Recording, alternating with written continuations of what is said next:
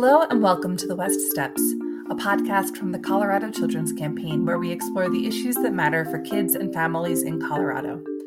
I'm Jackie Zubricki, and it is 2024.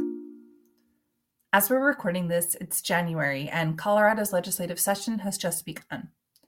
What happens in the 120 days of session will affect kids, whether it's how their school is funded, whether they can go to an awesome after-school program, whether they have health coverage, whether they're able to get care in the language they speak at home, or in some other way.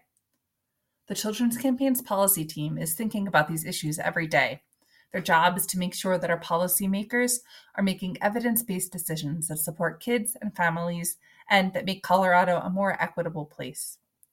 So I asked each of our policy directors about what they're paying attention to right now as session begins. Today, we'll hear from Sarah Barnes, Senior Director of Policy, about how Colorado can support families at a time when the cost of living is, as you may have noticed, high.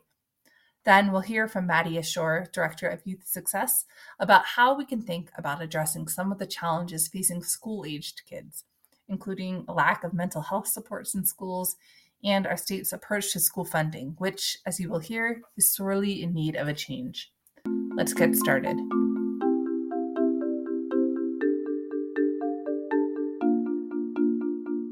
Sarah, thank you so much for joining me today on the podcast. It's actually the first day of the legislative session as we're talking, so it's a busy day. I hope that you could take a minute to introduce yourself and tell us a little bit about your role. Yeah, of course. And it is indeed the first day of the legislative session, which is very exciting. I'm Sarah Barnes. I use she, her pronouns, and I'm the Senior Director of Policy at the Children's Campaign. I'm also the Director of our Family Economic Prosperity work. So what that means is that I help to guide our policy team in the work that we're doing as a policy advocacy organization. I have the opportunity to work with all of our really great policy folks here at the organization every day on the work that they're doing. And then I also help to lead our family economic prosperity work. So thinking about how to support families around housing stability, affordability, and having adequate amounts of income and money in their pockets to be able to take care of their kids and meet their basic needs and thrive. How did you get interested in working on policy related to families' economic prosperity? I think I first became interested in these types of policies when I was a middle school teacher, actually. I was working at a school as a language arts teacher, and I think what I realized in the time I was there was that my job was to teach kids how to read and write, but those kids and their families had so many other things going on all the time outside of the school building. And I felt like I didn't have the ability to address any of those things in an effective way.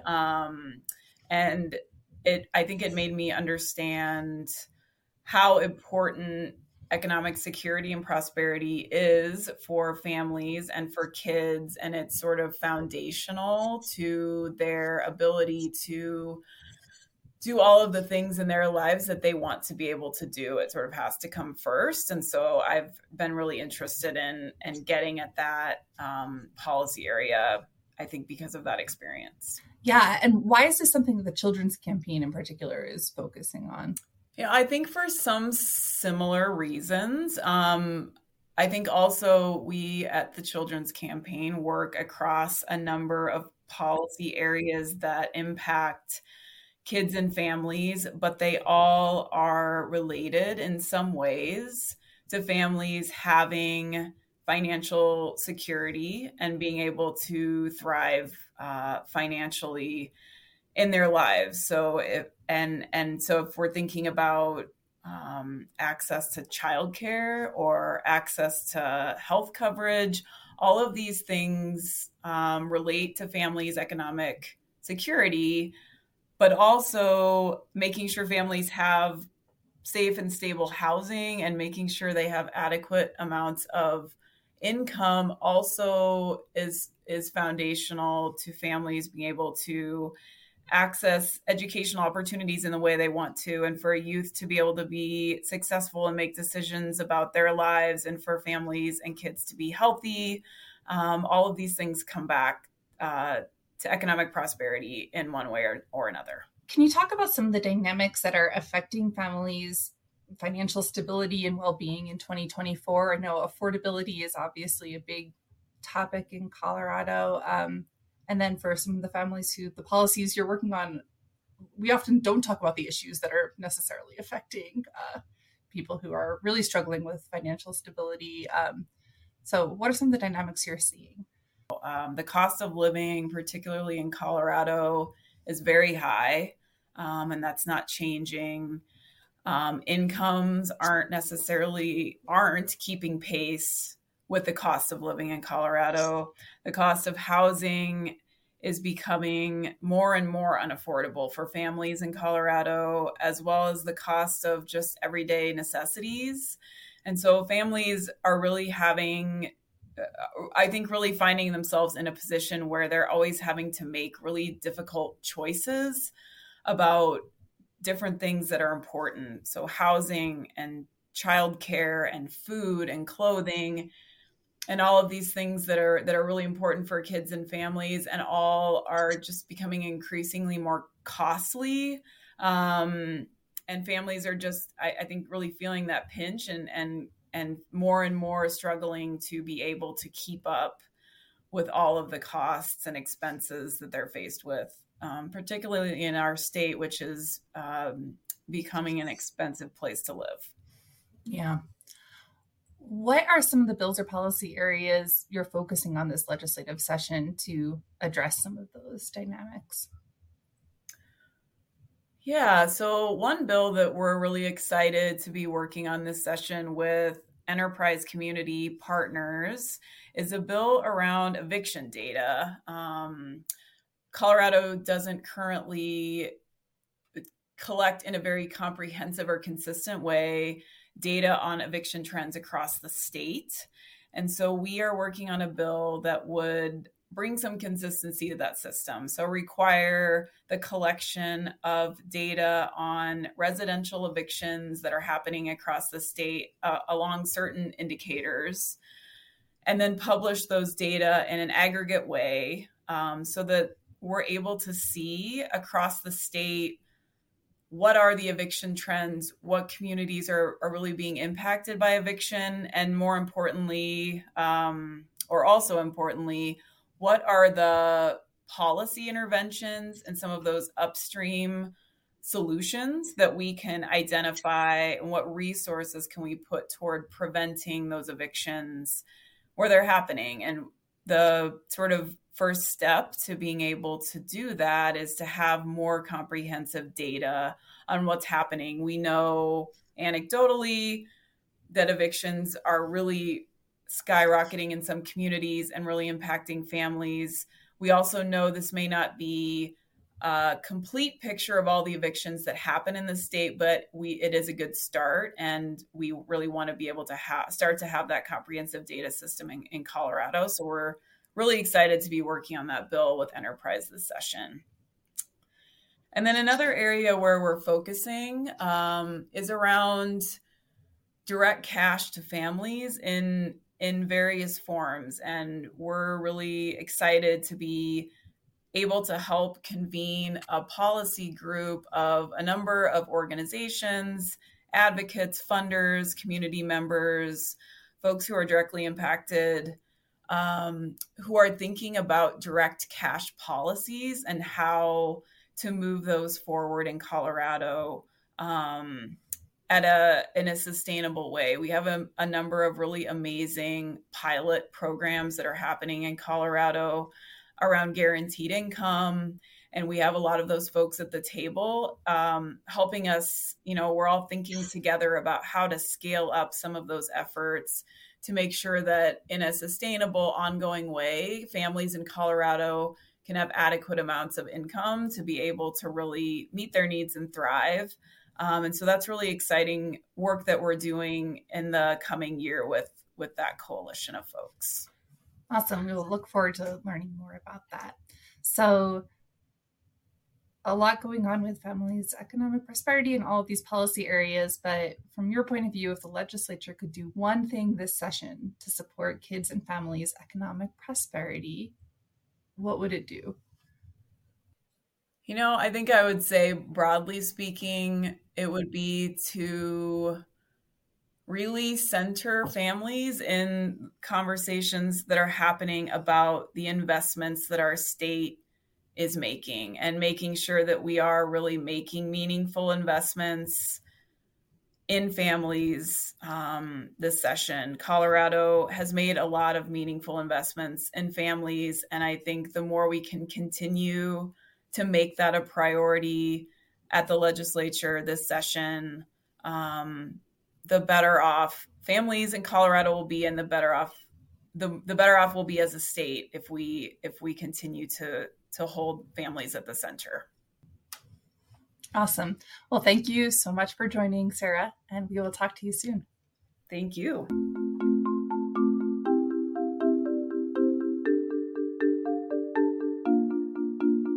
Thank you so much for joining us today, Maddie. I'm hoping you can take a moment to introduce yourself and tell us a little about your role.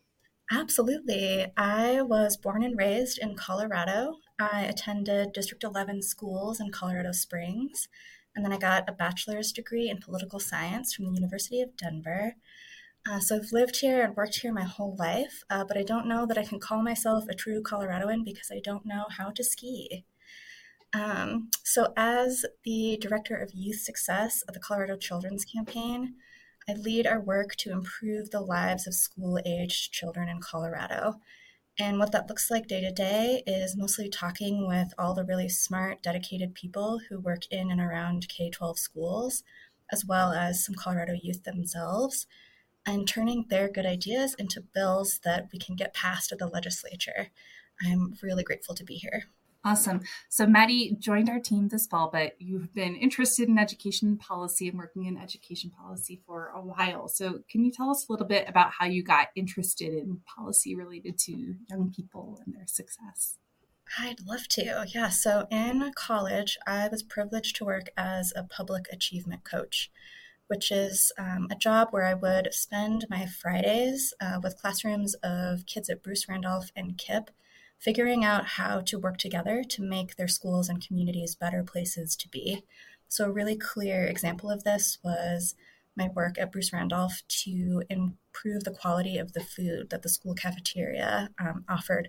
So we did things like interviews with Cisco, and we brought in policymakers to talk about collective bargaining and all those things. So we called ourselves coaches and instead of teachers, because if I did my job right, by the end of the year, my students would be running the classroom, running these community conversations, building consensus amongst themselves, and then in community, researching specific solutions and then executing on those solutions. During this time, I saw a lot of truths about the public education system in Colorado that I had not experienced in my privilege. And my students really showed me that education changes lives, and not just the lives of people, of the folks getting educated. They also showed me that some kids get everything they need to succeed, and some kids get almost nothing. So that's why I've only ever worked in education policy, and probably why I always will. And you're talking about Cisco, the big food provider company. So these are real world projects that your students were working on in their Denver community. Yes, ma'am. Yeah. And they became little civic leaders. It was very inspiring to watch. Awesome. So it may seem obvious, but why does the Children's Campaign care about or focus on kids in the K-12 education system? Yeah, so kids in the K-12 education system are just part of the family sort of continuum, or the family life cycle, you might call it. We do a lot of work to, for example, make sure that kids get healthy, safe early childhood experiences and access to basic health care.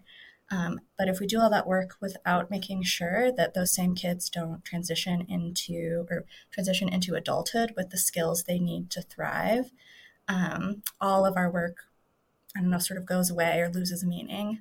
So by carving out youth success as a focus area, We help make sure that the big systems that serve kids, like schools, like healthcare systems and social safety nets, are all working together to get kids what they need today and to set up futures for themselves that they can be excited about.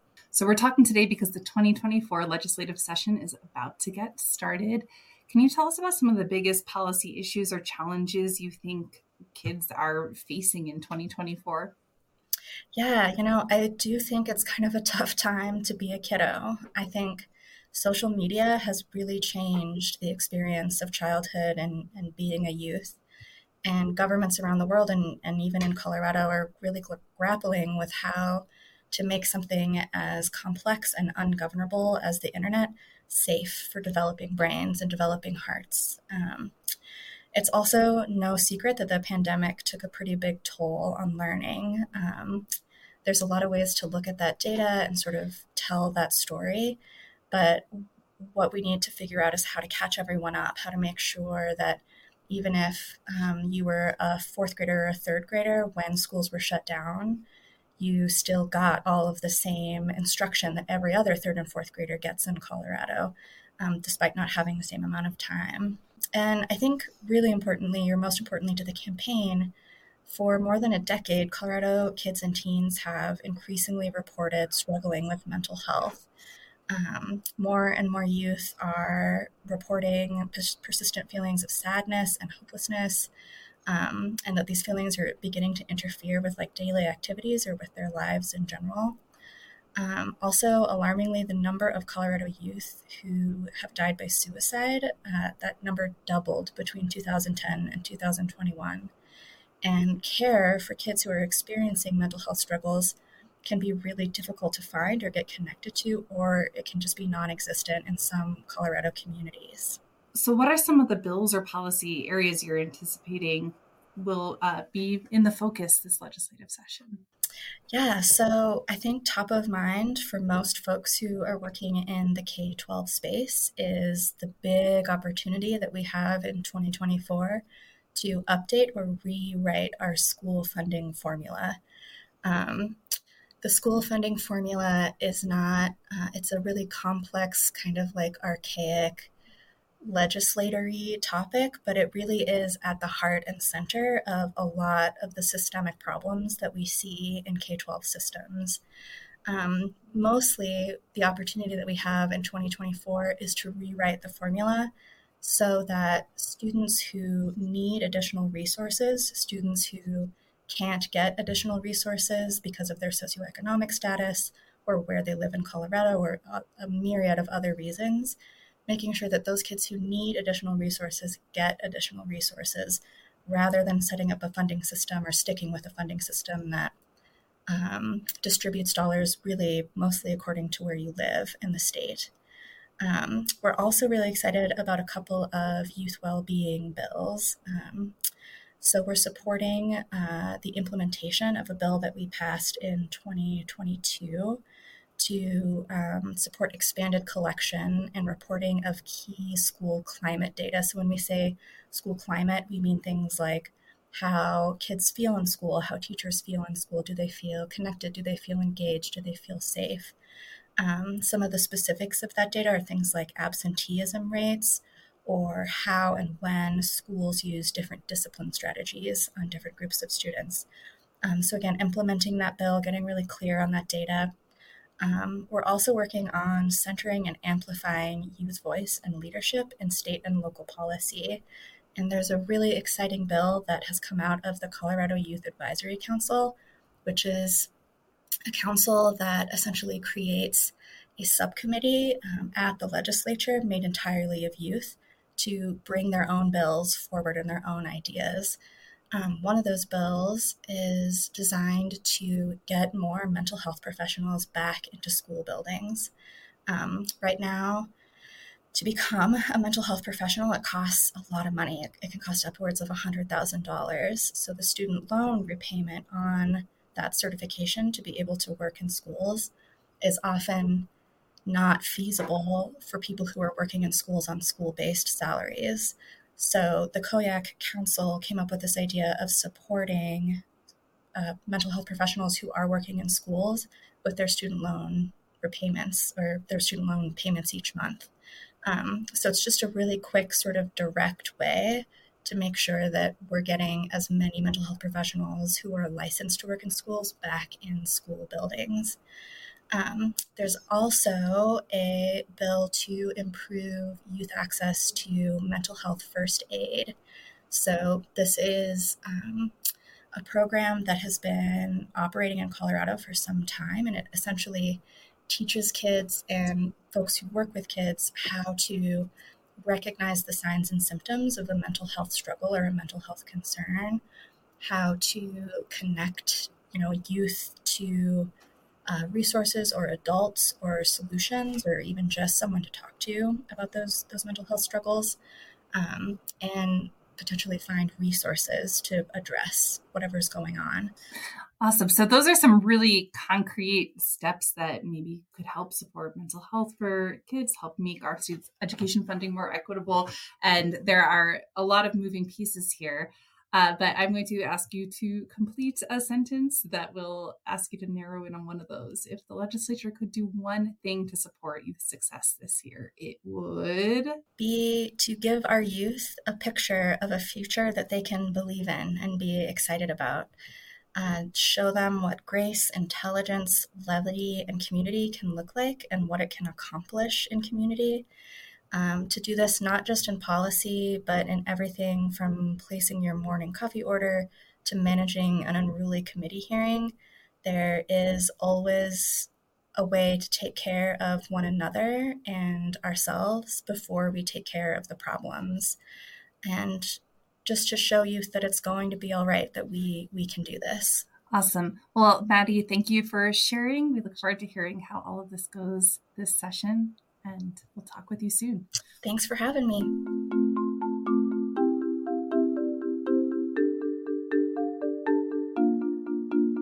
Thank you for joining us for the West Steps.